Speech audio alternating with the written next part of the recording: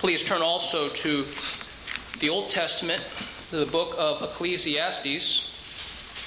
We're at Ecclesiastes chapter 7. Ecclesiastes chapter 7. And our text for this morning is verses 19 through 29.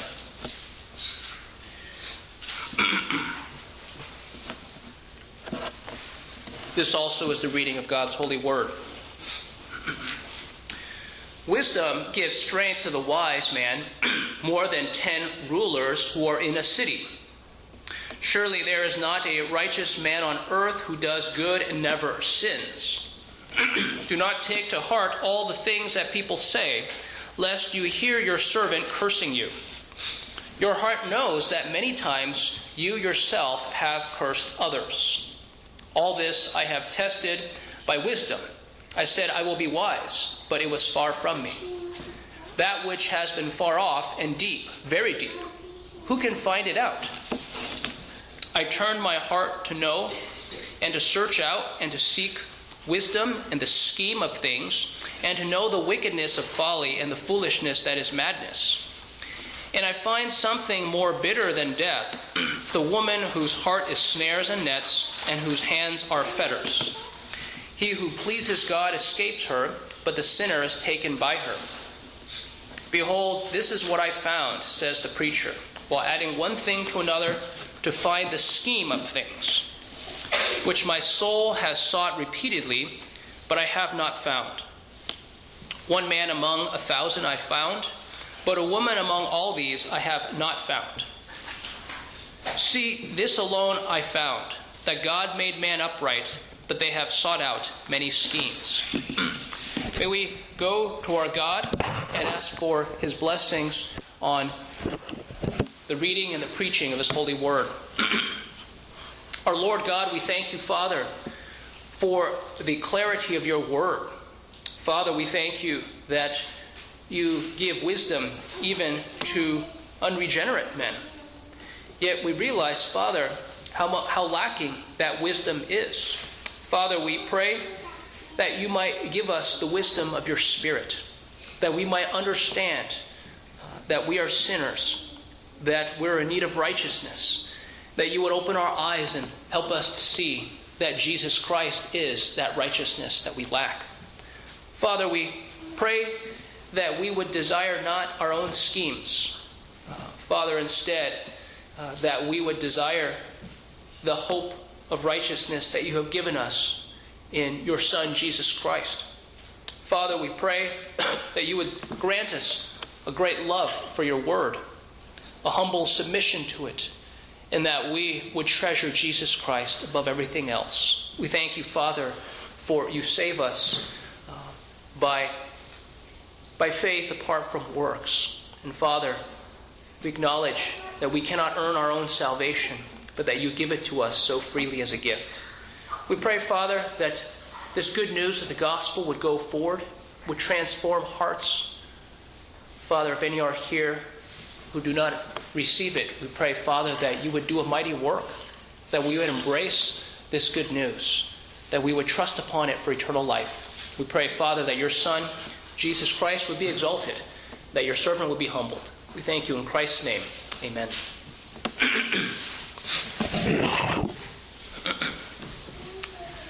There's a figure of speech that's referred to as a missing link. Missing link is what holds two pieces of chains together, is one link. In the field of biology or evolution, people often refer to this thing called the missing link. So you've seen the picture of the various primates, and it looks like a step of a ladder. And at the end, at one end is something like a chimpanzee all scrunched over, and the other end is this Homo erectus, man walking upright. And the missing link that these evolutionary scientists talk about is the fossil records of an animal or a being that's in between a chimpanzee and a gorilla and a human. And the truth is that missing link doesn't exist because it's based on a false theory that man evolved from animals.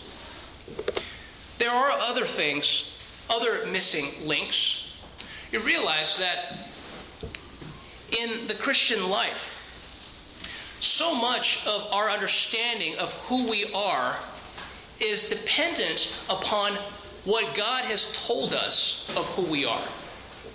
So man is attempting to find himself, and sinful man attempts to find himself apart from what God has revealed us to be.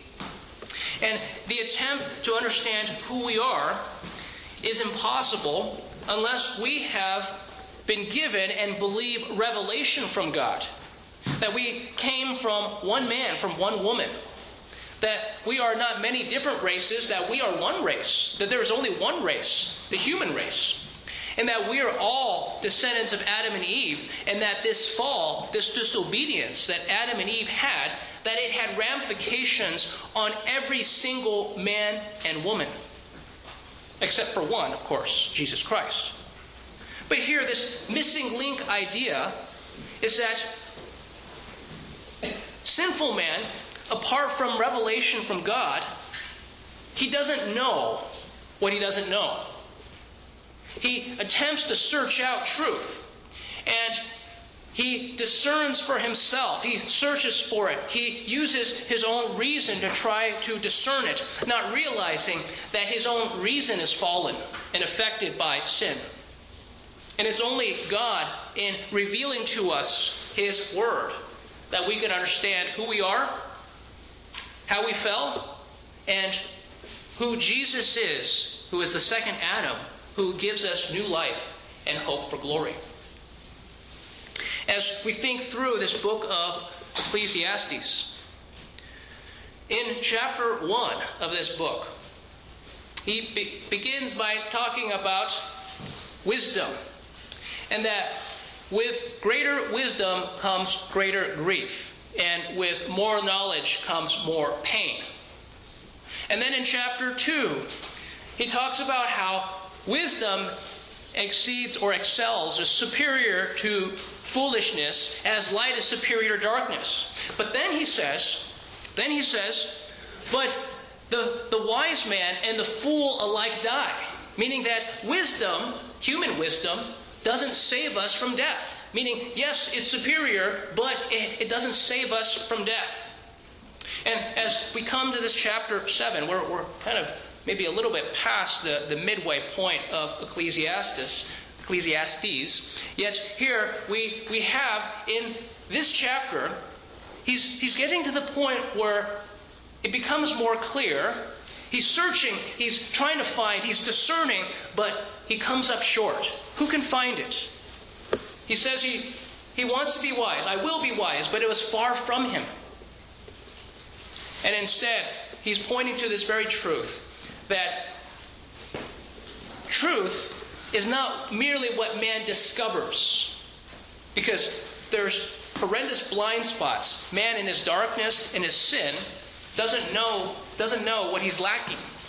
It's only God who reveals His truth, who opens the eyes of the blind and gives living hearts to sinners. And outside of it, we have no hope for understanding who we are and how we ought to live. So the truth that we see in this passage, human wisdom at best observes man's patterns of sin, but divine wisdom explains man's fall and reveals salvation through Christ. Human wisdom at best observes man's patterns of sin, but divine wisdom explains man's fall and reveals salvation through Christ. We'll look at this in 3 points. The first is the insight of wisdom. Second, the insufficiency of wisdom. And third is the missing link. So the first, insight of wisdom, verses 19 to 22. Wisdom gives strength to the wise man more than 10 rulers who are in a city. Surely there is not a righteous man on earth who does good and never sins. Do not take to heart all the things that people say, lest you hear your servant cursing you. Your heart knows that many times you yourself have cursed others. So this is the insight of wisdom. There are certain things that wisdom can know and understand. When we think about science, science has the observation part, where it notices patterns. See, this is part of, you think about medicine, it's going to notice, oh, well, if this trait eventually results in this problem. So whether it be a person's gait is linked with other symptoms that are part of a disease. But when we start talking about humans, and not so much medical issues, but we start talking about behavior. Observations are one thing. So you have sociology, the observation of how people interact with one another, and it notices patterns. But when science tries to start addressing matters of origin, things that it knows nothing about, right? It speculates. And when it starts addressing ethics, when it starts addressing solutions such as hope and eternity, then it ceases to be science, right? Because science is observation, and then it becomes religion at that point. It crosses over to religion. But in verses 19 to 22, here we're still talking about how wisdom, human wisdom, is able to observe things, see patterns, notice things. And it says that wisdom gives strength to the wise man more than 10 rulers who are in a city. One of the things that Israel wanted in a king, in 1 Samuel 8, they asked God for a king, and this was a rejection of God. They wanted a king that would lead them into battle. A king, a human that would protect them. And what they didn't see, what they didn't notice, is that God is their protector. But here, thinking about how a ruler would lead their men into battle and protect them, then he's saying that wisdom gives strength to the wise man more than 10 of those rulers. So there's value. There's a preserving effect to wisdom. Wisdom also observes the prevalence and the pervasiveness of sin in verse 20. Surely there's not a righteous man on earth who does good and never sins. So perhaps what one can observe is that people sin. That when you talk to others who are perhaps who work in the hospital or work as first responders, what you start to see is that there's a pattern of sin. That people stop trusting others when they ask them straightforward questions. Okay, someone shows up, there's an emergency call. Okay, well, what happened here? Well, this is what happened. And there's a tendency not to believe them. Or a young person walks into a hospital. The doctor says, okay, well, these tests show that you have syphilis. Have you been sexually active? No, never done anything. Well, there's something wrong there. This is where people lie. And sin exists in this world. And here also, it continues in verse 21. The author says, do not take to heart the things that people say, lest you hear your servant cursing you. So there's the matter of the tongue, the untamable tongue. That James chapter 3, that Elder Wayne read earlier, about how this tongue is a restless evil, full of deadly poison, that no human can tame it. The instruction of do not take to heart all the things that people say, lest you hear your servant cursing you. Try to imagine. A servant is someone who's supposed to be loyal to his master. That the master provides what the servant needs. And you can think about this from perspective of a dependent, right? Of a child is taken care of by their parents. And, parents, especially as your children hit the teen years, right? That you might hear them cursing you. Or you think about your subordinates at work, that you care for them, that you want them to succeed. But they think ill of you, that you're trying to keep them down. And so they speak ill of you. You overhear it. And here the warning is, don't be surprised at that. All this goes back to what we say is merely an overflow of what's in our hearts. from the overflow of the heart, the mouth speaks. And the reason why the tongue cannot be tamed is because the heart cannot be tamed. What's on your tongue, what comes out of your mouth, is what exists within your heart. And when you think about this conclusion, surely there is not a righteous man on earth who does good and never sins. What is that other than in New Testament language, for all have sinned and fall short of the glory of God? That observation tells us that there is sin in this world. You can see the pattern, right, where you have rulers who have authority. And eventually, they take those who disagree with their views, and instead of saying, you know what, we're going to prevent you from profiting, they eventually throw them into prison, or they execute them just for disagreeing with them. Hey, we're not going to work against you, we're going to execute you. And we ask, well, why does it come to this? Well, it's because of sin, because of power and having more power. Think also, for you yourself, in verse 22, your heart knows that many times you yourself have cursed others. So, initially, it's, you hear other people cursing you, and you're upset about this. But then, Kohelet, the author, turns it back and says, your heart knows that many times you yourself have cursed others. So he's saying, wait a minute. Don't get so upset about when you hear others, those you care for, cursing you. He's saying, what about you? You realize you've cursed others as well. So here, it's not as if human wisdom at least can't admit the problem. See, part of the issue is that we can admit the problem, but then we want to disguise the problem. We want to minimize the problem. But at some point, clarity shows us that there is a significant problem, that we are part of that problem. The problem exists in us. And perhaps this is where human wisdom falls short, is that it's partly not admitting the full extent of the problem, not knowing the full extent of the problem, and then not being able to come up with a legitimate solution. Because even as the author said in chapter 2,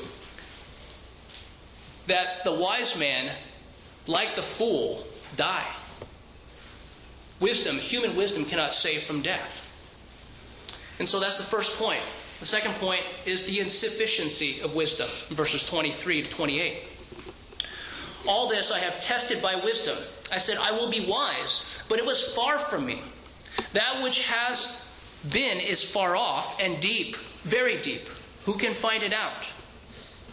I turned my heart to know and to search out and to seek wisdom and the scheme of things, and to know the wickedness of folly and the foolishness that is madness. And I find something more bitter than death, the woman whose heart is snares and nets, whose hands are fetters. He who pleases God escapes her, but the sinner is taken by her. Behold, this is what I found, says the preacher, while adding one thing to another to find the scheme of things, which my soul has sought repeatedly, but I have not found. One man among 1,000 I found, but a woman among all these I have not found. So here, we have presented a contrast between human wisdom and divine wisdom, and how human wisdom falls short. There in verse 23. All this I have tested by wisdom. I said, I will be wise, but it was far from me. So the attempt to search out wisdom, the attempt to know wisdom, I will be wise, but it was far from me. Consider the effect of total depravity. That there's no faculty in man that is not tainted by sin. So certain people would like to say, well, it's tainted his will, it's tainted his soul, but his intellect is fine. No, it's not true. Scripture is very clear that man's intellect is affected by total depravity. It's tainted by sin. Romans 1, verse 18. Men who suppress the truth in unrighteousness. Meaning that there's truth that God has given in His Word, and that we suppress it, we reject it, we deny it.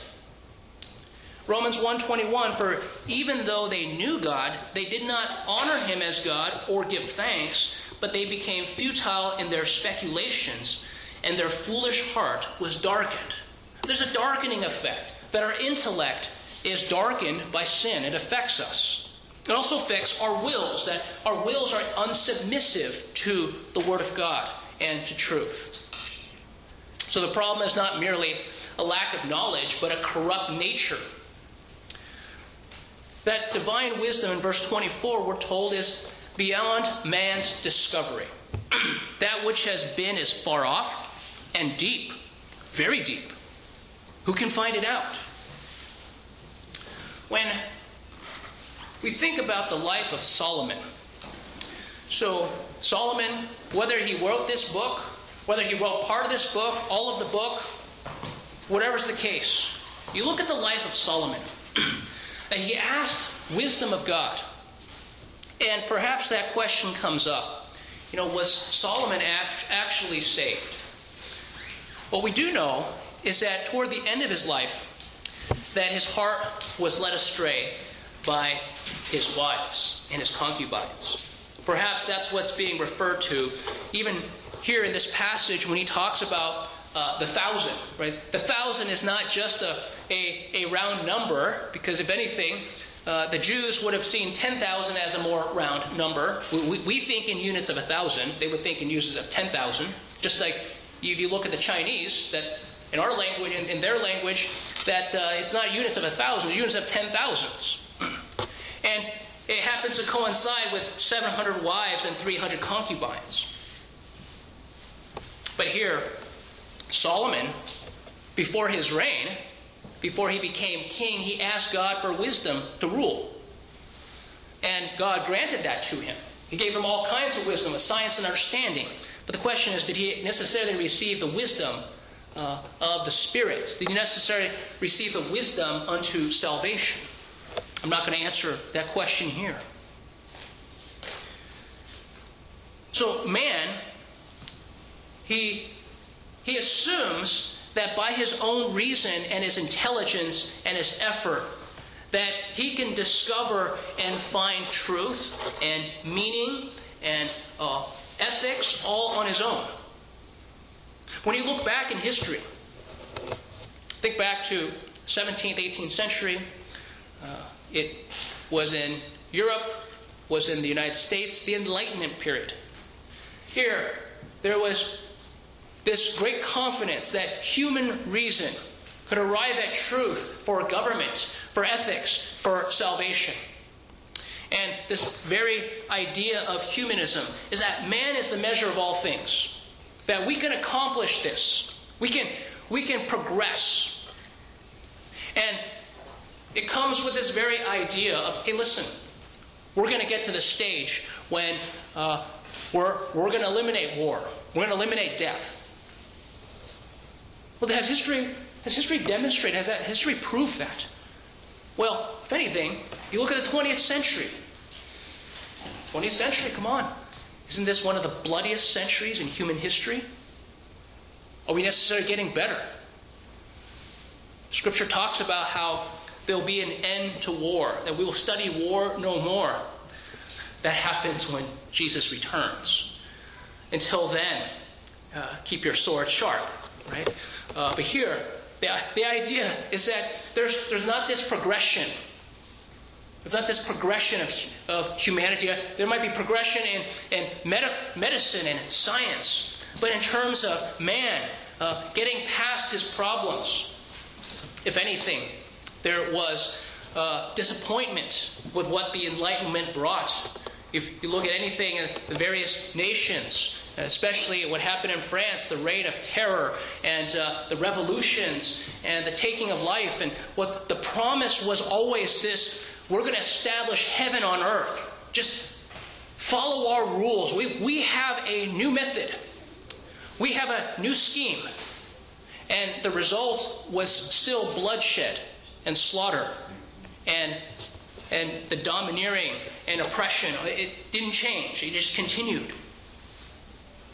And you think back to the problems. Didn't begin at the Enlightenment. The problems go all the way back to the garden. Goes all the way back to the garden. So that which has been is far off and deep, very deep. Who can find it out? The problem goes back to the garden. It has to do with autonomy. Children, autonomy, auto meaning self. Nomos meaning law, a law unto yourself. Man is the measure of all things. The problem was in the garden, and it was to decide and to exist and to live apart from God. And it's been the problem ever since, all during this time. It hasn't changed. That man desires to be a law and a rule unto himself apart from God. You look at the book of Judges. Each man did what was right in his own eyes. A repetition of that pattern. And so also, in your own life, perhaps you've seen that pattern. The issue is not searching and finding wisdom. The issue, more often than not, of the difficulties in your life has to do with this matter of autonomy, wanting to be your own person, wanting to live apart from God's rule in your life, rejecting it, despising it. In verse 26, here he says, I find something more bitter than death, the woman whose heart is snares and nets, and whose hands are fetters. Oh, men, I'm going to warn you. Don't think I'm coming up to bat for you. Okay, so you stand there thinking, hey, all right, now the preacher is going to address this scripture where he's going to set my wife in her place. No, that's not where this goes. It's not where this goes at all. The good question is, how ought we to interpret this passage? Well, it seems like the general consensus is that the author here is talking about a figurative argument. So this woman is not literally a real woman. Rather, you compare it to Proverbs chapter 9. So Proverbs chapter 9, it presents two women. So you have Lady Wisdom. So Proverbs 9, 4-6. Whoever is naive, let him turn and hear. To him who lacks understanding, she says, come, eat of my food and drink of the wine I have mixed. Forsake your folly and live, and proceed in the way of understanding. So this is Lady Wisdom saying, listen to me, heed my instruction. And then at the end of Proverbs 9, you have the other woman, the Dame Folly. The woman of folly is boisterous. She is naive and knows nothing. She sits at the doorway of her house on a seat by the high places of the city, calling to those who pass by who are making their paths straight.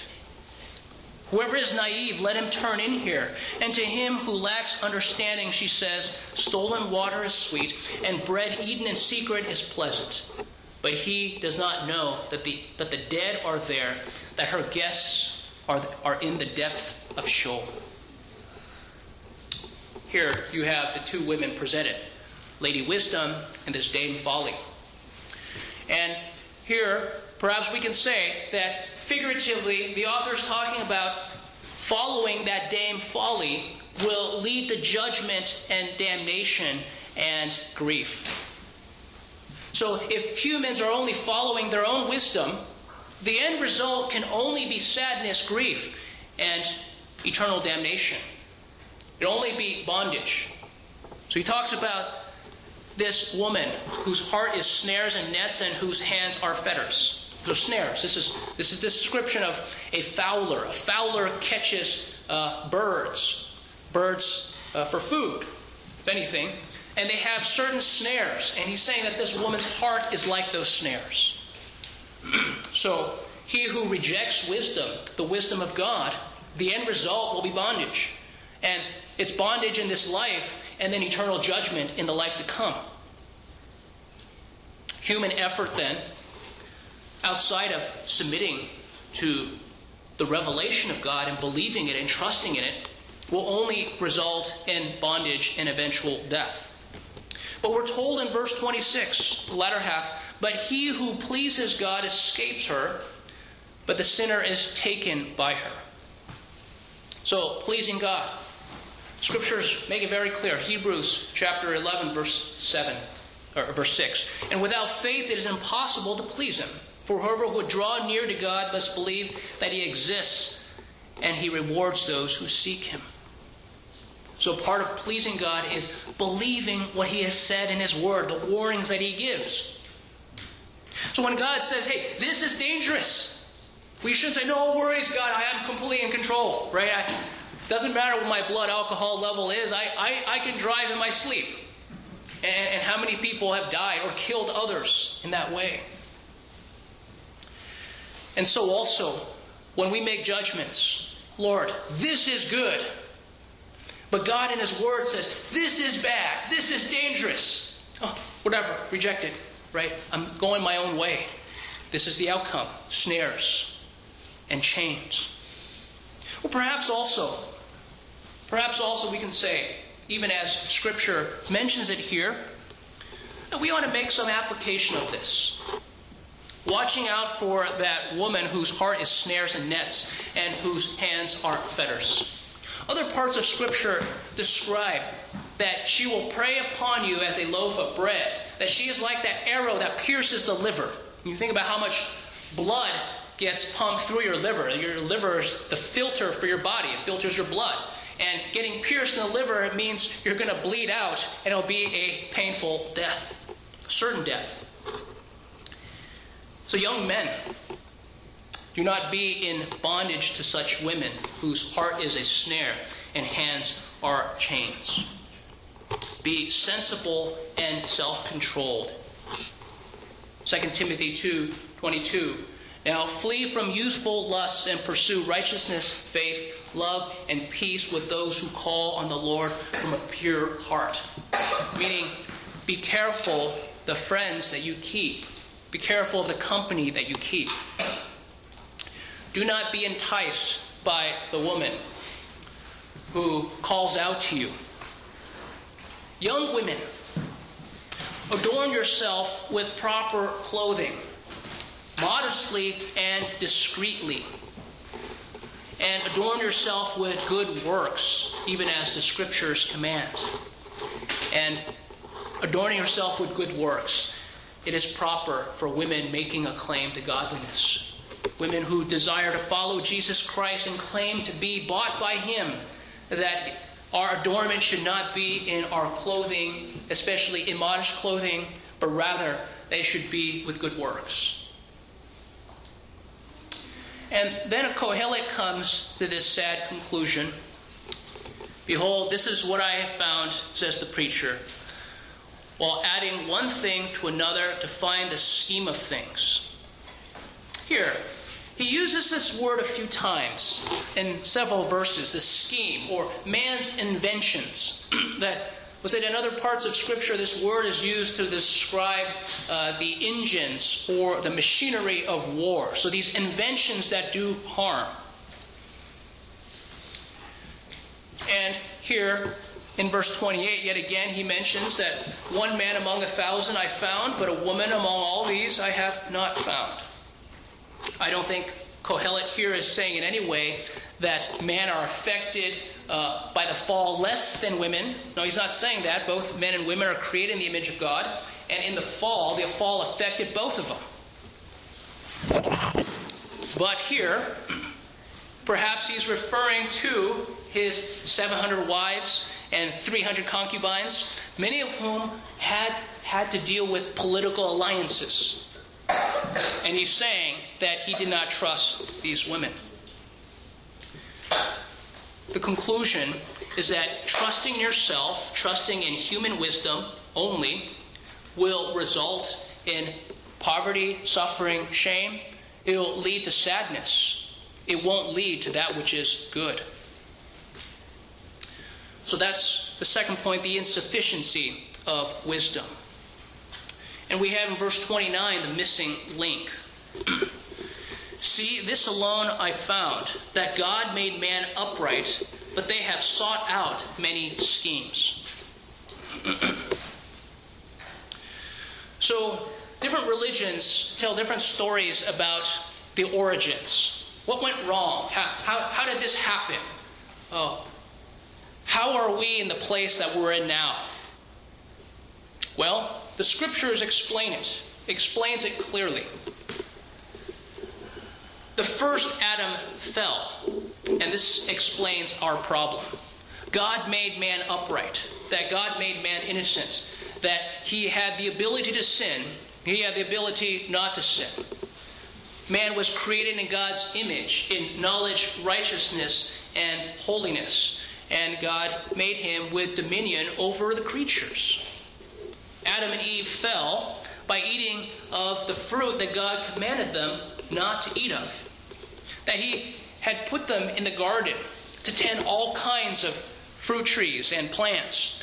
And it doesn't say how many different types of trees and plants there were.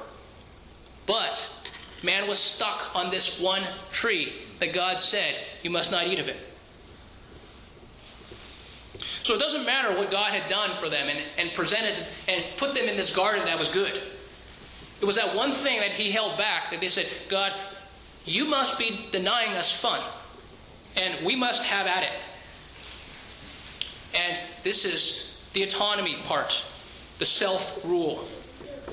And this sin brought condemnation on the whole human race. It wasn't as if it only affected Adam and Eve.